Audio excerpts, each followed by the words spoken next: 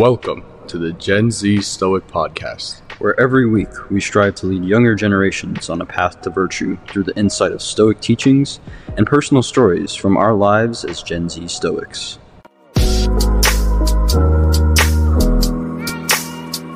Welcome back to the Gen Z Stoic Podcast, where today we are going to be having a discussion around why Stoics would be against cancel culture. Now, we know that as we sort of have progressed as a society, especially since I'd say around 2020 is when it really became prevalent, cancel culture has really only increased in popularity and in severity. So today we're going to be taking a Stoic approach sort of against why cancel culture would be appealing to Stoics.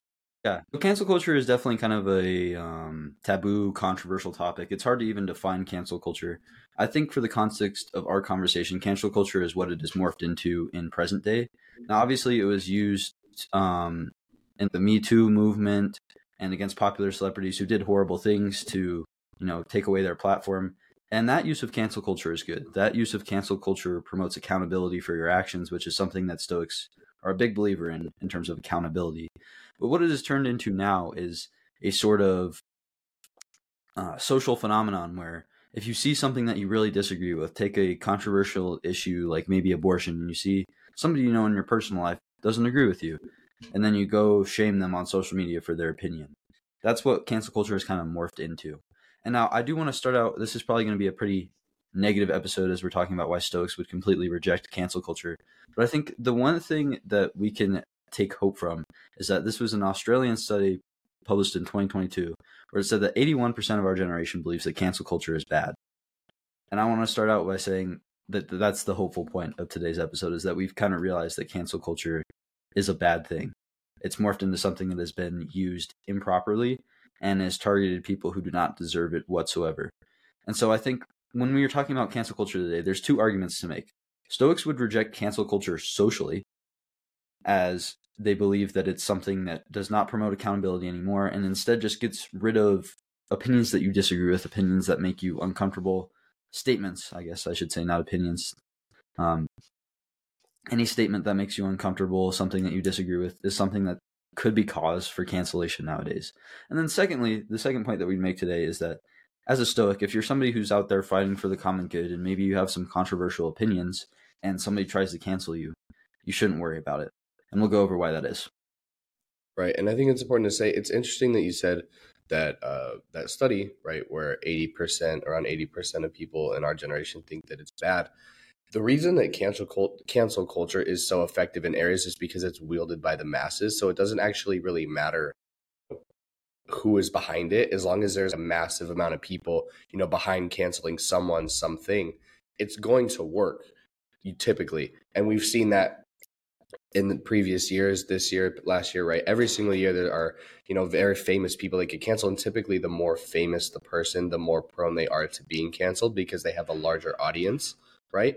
So it's interesting with cancel culture because while it is wielded by the masses, the crowds that could often lack sort of what's really going on and understand what's happening in certain situations because there's always a lack of information on the media, right? It depends on where you're getting your sourcing from. So if you have a mass group of people that's only seeing one source, one perspective, someone could be unjustly canceled. Now, I'm not saying we shouldn't, if there's someone who said like really just egregious things, right? Like take, for example, Kanye, right? His anti-Semitic comments. That's something that sort of does need to be dealt with, right? And so that's sort of an example, right? Where it's like, okay, all like these sources are covering it. And so then we can all say, okay, well, maybe there is something wrong here. But when it's certain, I don't have a specific individual to come to mind, but where it's just like someone who's only being covered by one source and there's only one perspective being shown, lacking information, and then we choose to cancel this person, that's not really just. Some people who have been on the verge of cancellation and kind of show like remorse and they're like, look, like, I'm sorry for what I did, still end up getting canceled. But there's plenty of people out there also that have done like actual terrible things who have received zero punishment whatsoever. So that's sort of why cancel culture doesn't really work also. Like, yes, it can promote accountability, but it's not always accurate and it's not always effective. I think it's very important that you mentioned just. And if we're talking about how the Stoic school of philosophy analyzes cancel culture, it's obviously through virtue ethics, the Stoic virtue ethics. So the 4 Stoic virtues: wisdom, justice, temperance, courage, and then the vices, cowardice.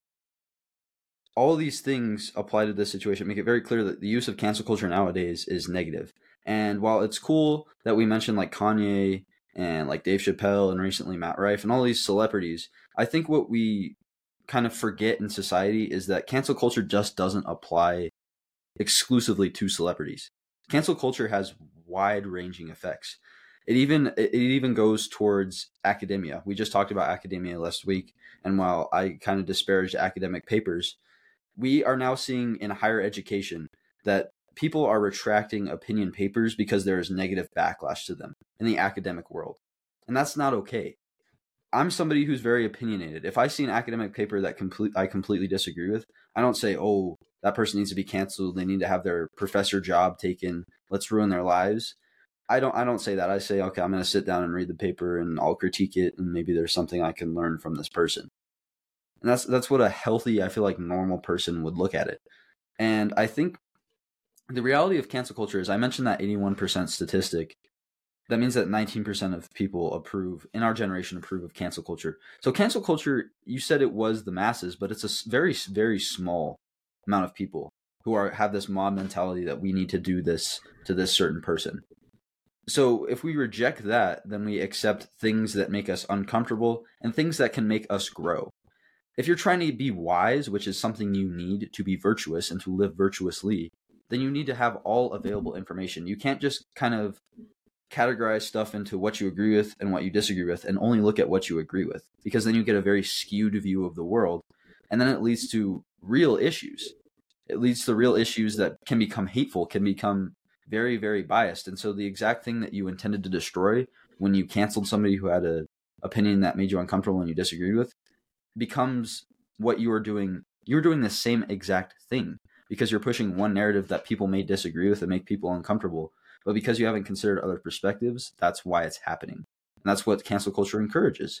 Is it says, "Oh, does this make you uncomfortable? It offends you? Well, let's cancel him. You can't see that. You can't see that on your algorithm. That can't be in your timeline." No. That's what cancel culture says. That's not how the real world works. And so it does us a real disservice when we embrace cancel culture, not only just looking at it philosophically, but looking at it societally. If we don't have academic opinion papers, then what can we base our knowledge off of? If we don't have research because people are afraid to touch uncomfortable issues, what are we going to be able to do? We're not going to have pertinent information to make decisions that are going to need to be made on these controversial issues. And that's just issue number one that I can raise today. But I feel like it's very important to frame it, like you said, as just and unjust and wise versus cowardice, because those are the values that we're playing with here with cancel culture. And it becomes very clear that those values oppose the virtue ethics that Stoics have emphasized for many, many years. Well, and the point that you made, like, while it is the 19%, that's why it's interesting to me, because typically you see like a giant uprise of people, right, against one person. It's like the mass versus one person. But this mass, like you said, it's only a small portion of our society, right? And so that's why it's kind of interesting to me. If we define, I guess, the freedom of speech, or just freedom in general, right, is the power or the right to act, speak, or think as one wants without hindrance or restraint. Okay, so take that definition. Epictetus, he agrees that speech and thought are definitely part of that, but he sort of warns us against action. And so this is what's interesting to me, because I sort of agree with this. So when it comes to words, right, speaking, thinking, everyone has the freedom to think how they want, to speak how they want. And it's even in our First Amendment, right, the freedom of speech, right? But there is no, I guess, when it comes to action, that's sort of where we draw the line, right? Because when someone's physical being is harmed and their life is harmed and they're actually in danger, they're actually threatened. Words don't threaten lives unless they are meant to provoke violence, right? But so that's sort of, there is sort of it's up in the air. It's all up for interpretation at some points, because while, in my opinion, I think anyone should have the right to say whatever they want, whenever they want, period. Doesn't matter what it is. Now, does that mean I agree, or we have to say, like, if someone were to go around being extremely racist, right? Do we agree with that person? Absolutely not. But technically, if we're going to say, like, freedom of speech, that encompasses all speech. Now, we have to make certain boundaries, right? But who gets to decide what those boundaries are is where the sort of complication arrives. Because while we don't want words that are going to provoke more violence and maybe provoke, you know, people to be endangered, we don't want that. But at the same time, we have to understand that freedom of speech encompasses all speech. So if someone's going around being like absurdly racist, we're like, okay, that guy's crazy. Maybe stay away from that guy. Let's highlight this guy and say, yeah, this guy did this. But canceling someone because your opinions go against what their opinions are, or because your beliefs are against what they're saying, that's, like you said, it's sort of an hypocrisy, right? Because like you're saying, oh, they can't push this one narrative, so we're going to push our narrative, so they can't push their narrative. It's sort of, counterintuitive. But the thing with cancel culture, we have to look at it. What is it really promoting, right? We're saying we can kind of run away from these things that are going to trigger us, right? We say trigger a lot of times now, and we're saying because, oh, like these words, they're going to trigger people, they're going to have a bad reaction. But the only way that's really going to reduce, I guess, our tendency to feel like anger or fear or be triggered is to develop our character as well. It's not to run away and just push these things away and shove them under the rug. Now, like I said, and I'm going to reemphasize this, do we agree sometimes? Like, do we have to agree with everything everyone says? Absolutely not. Are there bad things to be said and good things to be said? I think we can all agree the answer is yes. But is the answer always to shove them under the rug and push them down and really only push one narrative forward? Absolutely not. No, it's exactly correct. You made two very important points there. First, the freedom of speech aspect. So when we talk about freedom of speech, I'm of the same opinion of you, where you should be able to say whatever you want, wherever you want. And the result of that is you face the consequences of what you say. So take your example. If somebody was absurdly racist, that person probably isn't going to get hired for a job. And that's the natural consequence of them having that opinion. But what cancel culture is doing now is two things. It's applying it not only to those kind of things, but controversial opinions, which is, maybe the Second Amendment or abortion or economic policy, something like that, which those are areas of debate, not areas of being, which is problem number one. But problem number two is they are introducing kind of unnatural consequences for your words. So take that for example. If somebody's being racist on the internet, obviously they deserve to get canceled, and their post is probably going to be taken down. Hopefully, social media does a terrible job regulating that. But that's going to get emphasized, and then they don't get that job. But if somebody has a controversial political opinion or something like that, they shouldn't be forced to hide that just so that they can be able to get a job and things like that. But that's the place that cancel culture is in right now. And the shame of that is that it leads to less of a informed debate. I'll take that same 2022 Australian study, and there's two important statistics that are less hopeful. And it's that 45% of our generation struggles to be their authentic selves because they feel that it's going to lead to exclusion or shame or judgment from a mob group as a result of cancel culture. And 40% of our generation is likely to self-censor their beliefs and opinions. That is way, way too much of our generation falling into that category. 4/10 of our generation is unwilling to express their opinions openly just because of cancel culture. And that's a real shame. So while we can sit here and talk up the benefits of how cancel culture has gotten famous people who have done terrible things out of their platforms and out of their spots, the reality is famous people probably suck. They do terrible things. And that's always going to be a thing. But the regular average Joe who's like a high school student, and they decide, hey, I saw this cool graphic that is, hyping up Trump or hyping up Biden, and I'm going to post it because, I agree with it. And then all of a sudden they're getting shamed by their high school classmates, and they feel ashamed of that belief. And so they're not going to express any more political beliefs. That's a real shame. And it's a real disservice to our generation, because instead of sitting that person down and having a debate over it, and maybe you change their opinion, you just made them hate the world because they have voiced their opinion, and now all of a sudden they're getting canceled and their reputation is slammed, and they feel very ashamed of just simply having an opinion. It's a terrible place for society to be. And I think whether we look at it stoically or non-stoically, by default, you have to disagree. Because the more we see less open dialogue, the more we see less open debate, it's more of a scary place for our generation to be. And the second point that you made that I really, really liked is pointing out trigger warnings. Now, this is a personal vendetta for me. Trigger warnings do students and people our age such a disservice because it's not applicable to the real world. I'll take a real world example for you that happened to me a few weeks ago. So I'm in an introduction to student well-being class. Now, do I even agree with the premise of the class? Not really. I feel like you're paying money, tuition to come here to learn applicable skills, not like here's some resources to call if you feel sad. Not the point anyway. But there's trigger warnings in this class very frequently because it's a student well-being class and it's all of that emotional regulation kind of garbage. But you can skip certain lessons because you might get triggered. And I have a real problem. And I think that as actually a byproduct of cancel culture is trigger warnings, saying if you feel uncomfortable with this material, go ahead and skip it. That's not how the real world works. It might be, actually, it might be in 40 years if we get the people who have created this phenomenon into positions of power, there might be trigger warnings in the real world. But as it exists right now, trigger warnings do not exist in the real world. If you're working a job and something's like offensive to you and triggers you, you can't just throw up your hands and say, well, you know what, boss? I'm not going to do this because it's triggering. You're going to get fired. They're not going to be like, oh, we understand. You're going to get fired. And so the reality is, if it makes you uncomfortable, embrace it so that you feel less uncomfortable about it. It reminds me of the Stoic reading I did this week where we're talking about death and being afraid of death.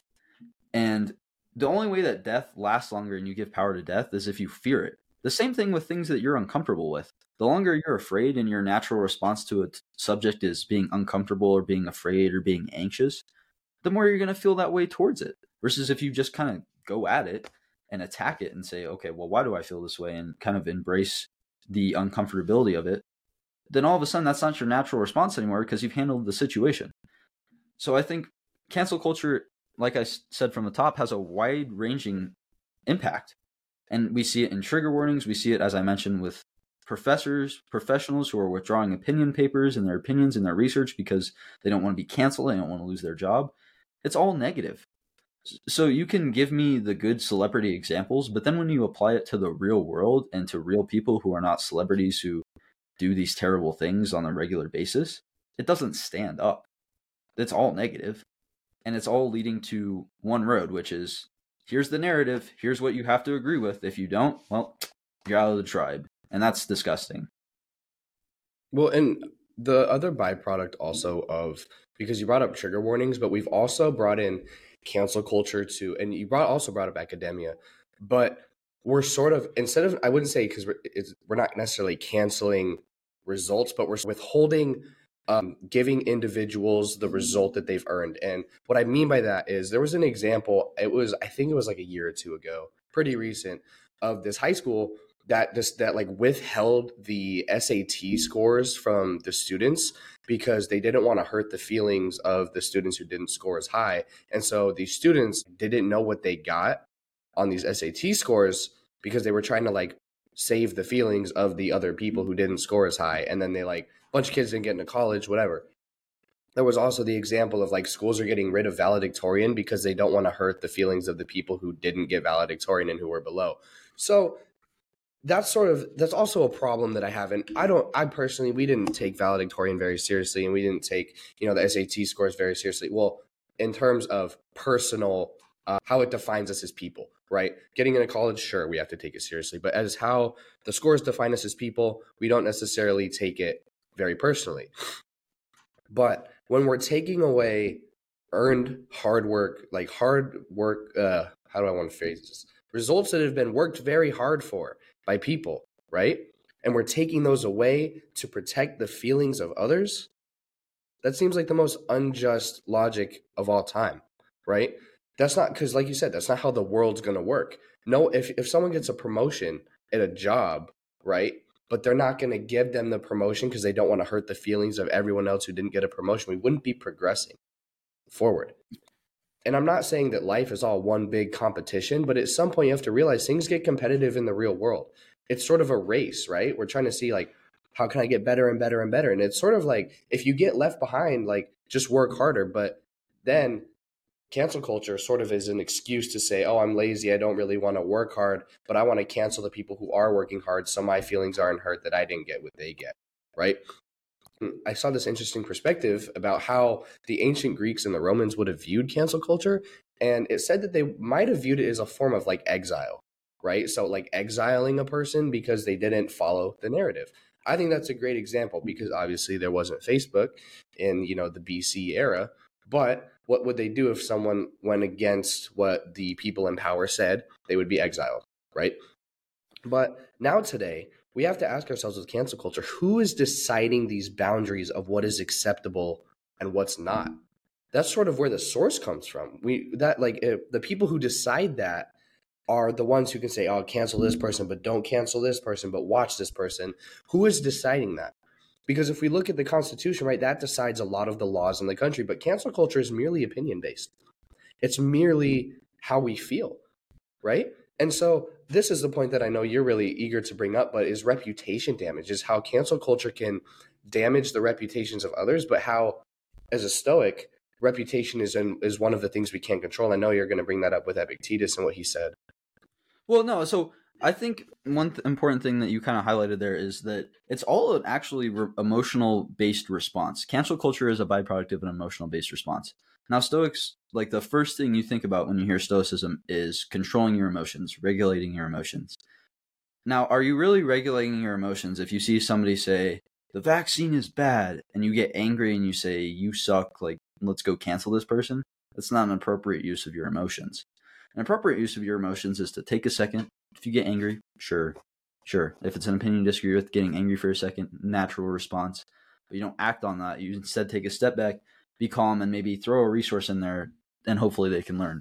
And you mentioned I'm going to talk about Epictetus, but first I want to talk about a quote that he has where he says that when somebody acts badly towards you or speaks badly of you, remember that he is acting or speaking in that way because he regards that as being the proper thing for him to do. Now, it isn't possible for him to act in accordance with what seems right to you, but only with what seems right to him. So if he judges wrongly, he is the one who suffers the harm, since he is the one who has been deceived. If you start out then from this way of thinking, you'll be gentle with somebody who abuses you, for in each case you'll say, that is how it seemed to him. And it's a very important quote, because it's exactly how we describe the process of forming an opinion here. If somebody says that same opinion and you disagree with it, they believe it and it's right to them. That's why they're posting it. Do you think canceling them and not allowing them to even hear the other side and just saying, let's ruin their lives because they have this opinion, is that really going to help them? Or is that going to put them further down the rabbit hole in that opinion that you disagree with? And that's where we get into civil discourse and civil disagreement. The way that people change their opinions is not by you screaming at them on social media or to their face. It's by having a healthy discussion about it, and maybe you change their opinion with your perspective. But cancel culture encourages you to be lazy and not do that. It says, oh, you don't want to debate this person and you disagree? Well, let's cancel them. Why don't we emphasize the building of wisdom, the building of knowledge within our society, which is something the Stoics would emphasize greatly, as the more wise you get, the more connected you can be with capital N nature. Why don't we instead do that, right? Why don't we instead have open debates and civil discussions instead of canceling each other? But that's the place that we are at currently. And so that's kind of the last point I would like to make with it is, if the first thing you think about Stoicism, and when I'm asked about Stoicism all the time, it's kind of the cliche of like, oh, that means you don't show emotions, right? That's what everybody thinks about Stoicism. And while that's not true, it's more about emotional regulation than just emotional elimination. A proper emotional regulation would say that we just need to engage with this person civilly and maybe we can change their opinion, not get angry, get upset, and say, let's push this away. Let's move away from this because it makes me feel uncomfortable. But the second point that we were going to discuss today was how Stoics reject it and why they would reject it on a personal level. If you're somebody who's being canceled, I don't think anybody who's really going to listen to this episode and fully agree with us and listen this far is going to be the one canceling anybody. But if you're somebody who's getting canceled and it's not because you said some really dumb stuff that you deserve to get some blowback for, you can reject cancel culture because simply the dichotomy of control. So it's very interesting when Epictetus was talking about his dichotomy of control, there were 4 things that he listed specifically that were not within our power: body, property, reputation, and office. And I'd like to focus on reputation. So, like you mentioned, cancel culture is sort of a form of social exile. You say something I disagree with, oh, there goes your job, your popularity, your status, your platform, everything. Your office, really. Your office and your reputation are gone. But it's really funny then that Epictetus mentions those two things specifically as things that are outside of your control and that you should not worry about. So, if you're somebody who is a practicing Stoic and you are fighting for the common good and you maybe hold an opinion that's controversial and you voice it and somebody says, "Oh, I disagree with that." Happens to us a lot. We don't really get canceled, but we get called stuff on comments in our videos, and that's fine. Which low-key, by the way, I would like to say, makes us feel noticed. So we actually appreciate any feedback, positive or negative. I agree with that. We could talk about that for a lot, but just using that as an example, who cares, right? Your reputation you can't control. You can be doing great things in life, and somebody disagrees with you on one specific thing, but like you're a charitable, generous person who's doing great things in the world, but they disagree with one opinion, and you get canceled. So what? Because the only person who really honestly controls your path, your reputation doesn't control your path. There's only really one response you can have to getting canceled, and that's like, I believe that. That's my truth, and I'm going to keep fighting for it. And I think that's much, much more respectable than people who kind of cave under the pressure of cancel culture. Now, if you're somebody who did something very inappropriate and somebody called you on it, go apologize for that, take accountability. But if you're someone like, and I'll use Dave Chappelle as an example here, maybe it's a controversial point, but if you're somebody like Dave Chappelle who makes his life's money from making jokes, and then you tell a joke that people don't like and they try to get canceled, I really like his response, which was he just doubled down on it. And he doubled down on what he believed and really what makes him his money. And he wasn't going to be silenced. He wasn't going to have people dictate what he does when he's on stage, as he should. And that's kind of the mindset that you have to embrace in your life. Are you really going to let other people tell you what your opinion should be? Now, obviously, consider other people's perspectives. But if you're in this situation where you voice this opinion and people say, look at this moron, look at this idiot, and then they find your job, and then they send your boss emails saying, look at what he said, fire this guy, and it goes down this spiral. Are you really going to sit there and say, whoa, because these people are mean, I'm going to change my opinion? No. That's not what a strong person does. That's a very weak-willed move to say, because these people disagree with me and were mean about it, I'm going to change my opinion. How weak are you? How weak are you that that's what changes your opinion? It changes your perspective and your voice. Because your voice is one of the most powerful tools you have. So the proper response as a practicing Stoic, if you get canceled, is first, reach out to us and we'll give you a platform. That's the first thing I like to say. If you're out there getting canceled, we will give you a platform.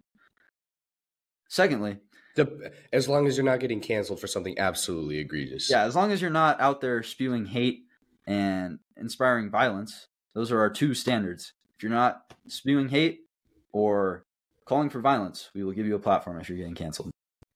Good catch. Probably should make those conditions known. Big disclaimer. Secondly, is just say, this is my truth and I'm not going to apologize for it.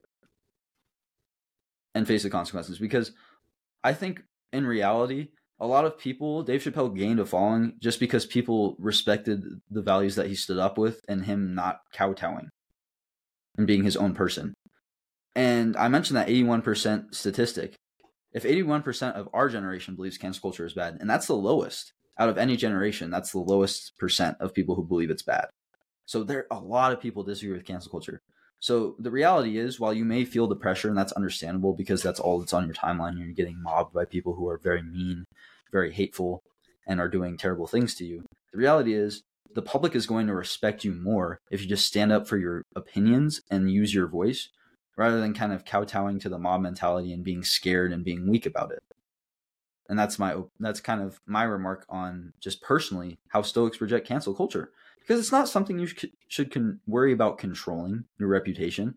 You should worry about your words being as true as possible and what you believe in and standing up for principles and values. And if you meet those criteria, then who gives an ounce of thought to what other people consider and think and act upon your words? Because you know what is true in your heart and you know what your intentions were behind them. Well, to your point, that you'll be respected publicly a lot more if you uphold and withhold your values consistently. I'd like to point out that that's not the reason you should do that. It's very honorable as a practicing Stoic to essentially die standing on your beliefs. If that's the last thing you do not change your beliefs. And when I say that, I mean You do not shift your beliefs simply because somebody is forcing you to. Should you be open to new perspectives? Should you be open to new opinions? Absolutely.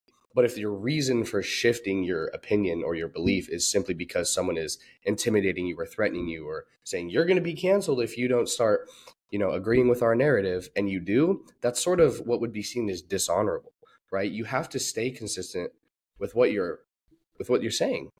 And the last, I guess, remark I have about why personally a Stoic would disagree, or why personally a Stoic would disagree with cancel culture, is because at the end of the day, if the whole idea behind Stoicism is emotional regulation, then it's pretty obvious that if cancel culture is simply an emotionally based response, that's two things are conflicting with each other that are like mere opposites. If Stoics are like, oh, yeah, okay, maybe we shouldn't take an emotional approach to deal with this opinion, and then cancel culture is like, that offended me and I dislike that, so gone, basically.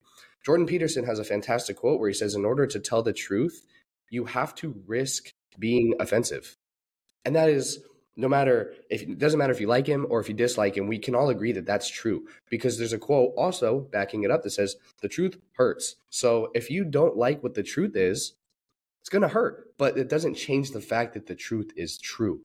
Now, opinions, that's where it gets different, but that is our own personal truth, right? And we have the freedom to express that. And if someone's going to sit here and tell you you cannot express your personal truth because it doesn't align with mine or because it offends mine, that's a completely illogical argument to make. So I think that aspect of cancel culture has no valid reasoning behind it if you really look at where it's stemming from. Now, I definitely agree with, shutting down people who are provoking violence, provoking hate. Definitely all for that. But when it comes to opinions that simply just aren't aligning with what, the mass is believing, what the narrative is being pushed for, I mean, that's sort of why we have the freedom of speech in the first place, is because if everyone had to confine to one opinion, I mean, that'd be a dictatorship. You'd be basically communist, not to get into that. But I'm just saying that's sort of the beauty of what our Constitution is even saying is, yeah, you have the freedom to think and to speak. So shutting this down, and speaking of which, this really only happens on social media. You won't see someone get canceled in person. You won't see someone walk up to somebody and say, you're canceled. I mean, maybe, but it's not going to work to the same effect. The reason social media has that effect is because, one, it's anonymous. People are a lot, I would say, they have a lot more bravery on social media because they're more anonymous, or even if they're not anonymous, they're just not being seen. You're hidden behind the safety of your screen, so you're more likely to say no, like, screw that guy, screw this guy, I hate this, I don't like this.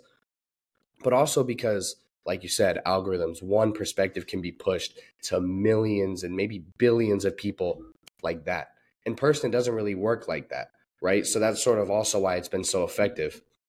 So my closing remark is, if you are this far in the episode and you are a practicing Stoic or an aspiring practicing Stoic, let's really just analyze where the unjustness of cancel culture stems from. Is an emotional response to an opinion or to a perspective that you disagree with, right? And also, before you decide to dislike someone, maybe you should look at the entirety of that person, right? Because even people that we agree with have said really stupid things that we're like, okay, I don't agree with that, but that doesn't mean I hate the person, right? So there's definitely great role models out there that still slip up. There's no perfect role model, I mean, besides, in my opinion, Jesus Christ. But I'm not trying to make this about religion. But there's really no perfect human role model out there that we can look up to that's never made a mistake or said something we don't agree with. Even the Stoics have said things that we're like, I don't agree with that right at first, but how can we analyze it further and see what's up with this, right? So that's my closing remark is, one, also do not act right away simply because you see one thing from one person and say, boom, that's my opinion of them, done. We actually got a comment on one of our recent, I think it was YouTube shorts that was sort of going against what you said. You were saying, take time to form opinions. And I would like to address this comment just because I thought it was interesting. I was reading it and they said, well, like if you take, I'm going to pull up the comment because I don't I got you.